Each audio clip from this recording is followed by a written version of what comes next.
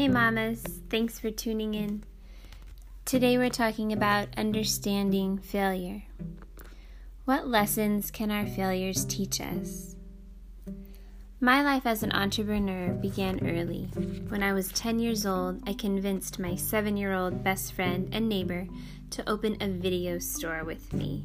It was a small section of my family's garage where we kept a collection of our VHSs that I decided we would rent out to other neighbors in our subdivision. Several months on end were spent creating pricing structures, marketing materials, late return policies, and fine-tuning every detail of launching and running the business. And the only customers we ever got were our parents. Lesson number 1, know your audience. When that didn't work, I came up with another idea to earn money, which was to create artwork and then go sell it to our neighbors door to door. We spent weeks deciding on what to paint, setting up still life scenes, researching beautiful landscape paintings, and perfecting our technique until we had created a decent sized sample to begin our voyage. We set off, and after just the second house, a neighbor took us up on our offer and wanted to buy one of my paintings. And I froze. This was before the day of prints and copies, digital images of anything and everything. This was the one and only masterpiece that I had slaved over for the last 3 weeks, and I suddenly realized I wasn't ready to part with it. I apologized, packed up the paintings, and headed straight home. Lesson number 2, anticipate success.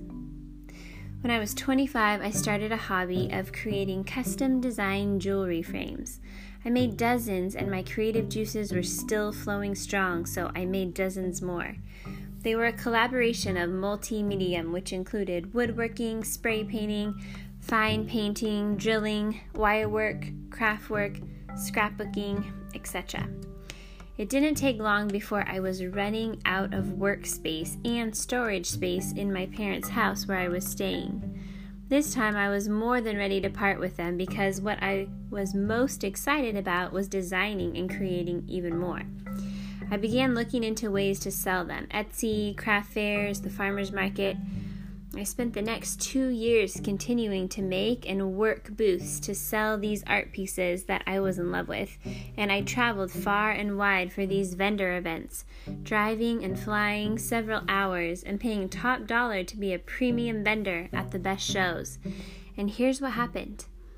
2 out of the 75 frames left my possession. The first frame was a donation piece at one of the craft fairs I attended and given away in the host's raffle. The second frame was bought off Etsy by a woman in Alaska with free shipping. The item sold for $75, and the shipping of this large item to Alaska cost me $114. Lesson number 3, start small and scale.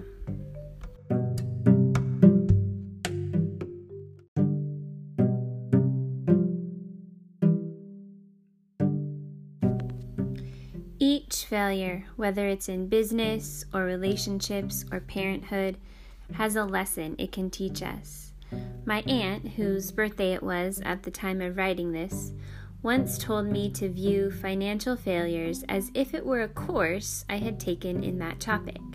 For example, I spent about $3,000 with the whole frame ordeal, which can be looked at as a $3,000 real-life course in business design and management. Instead of letting my business failures get me down or deter me, my entrepreneurial drive lives on and continue to propel me forward, using each past experience as a stepping stone to the future. Failures are necessary, important, and highly valuable on the pathway to success. I don't know a single guru or millionaire who achieves success without a preceding slew of failures.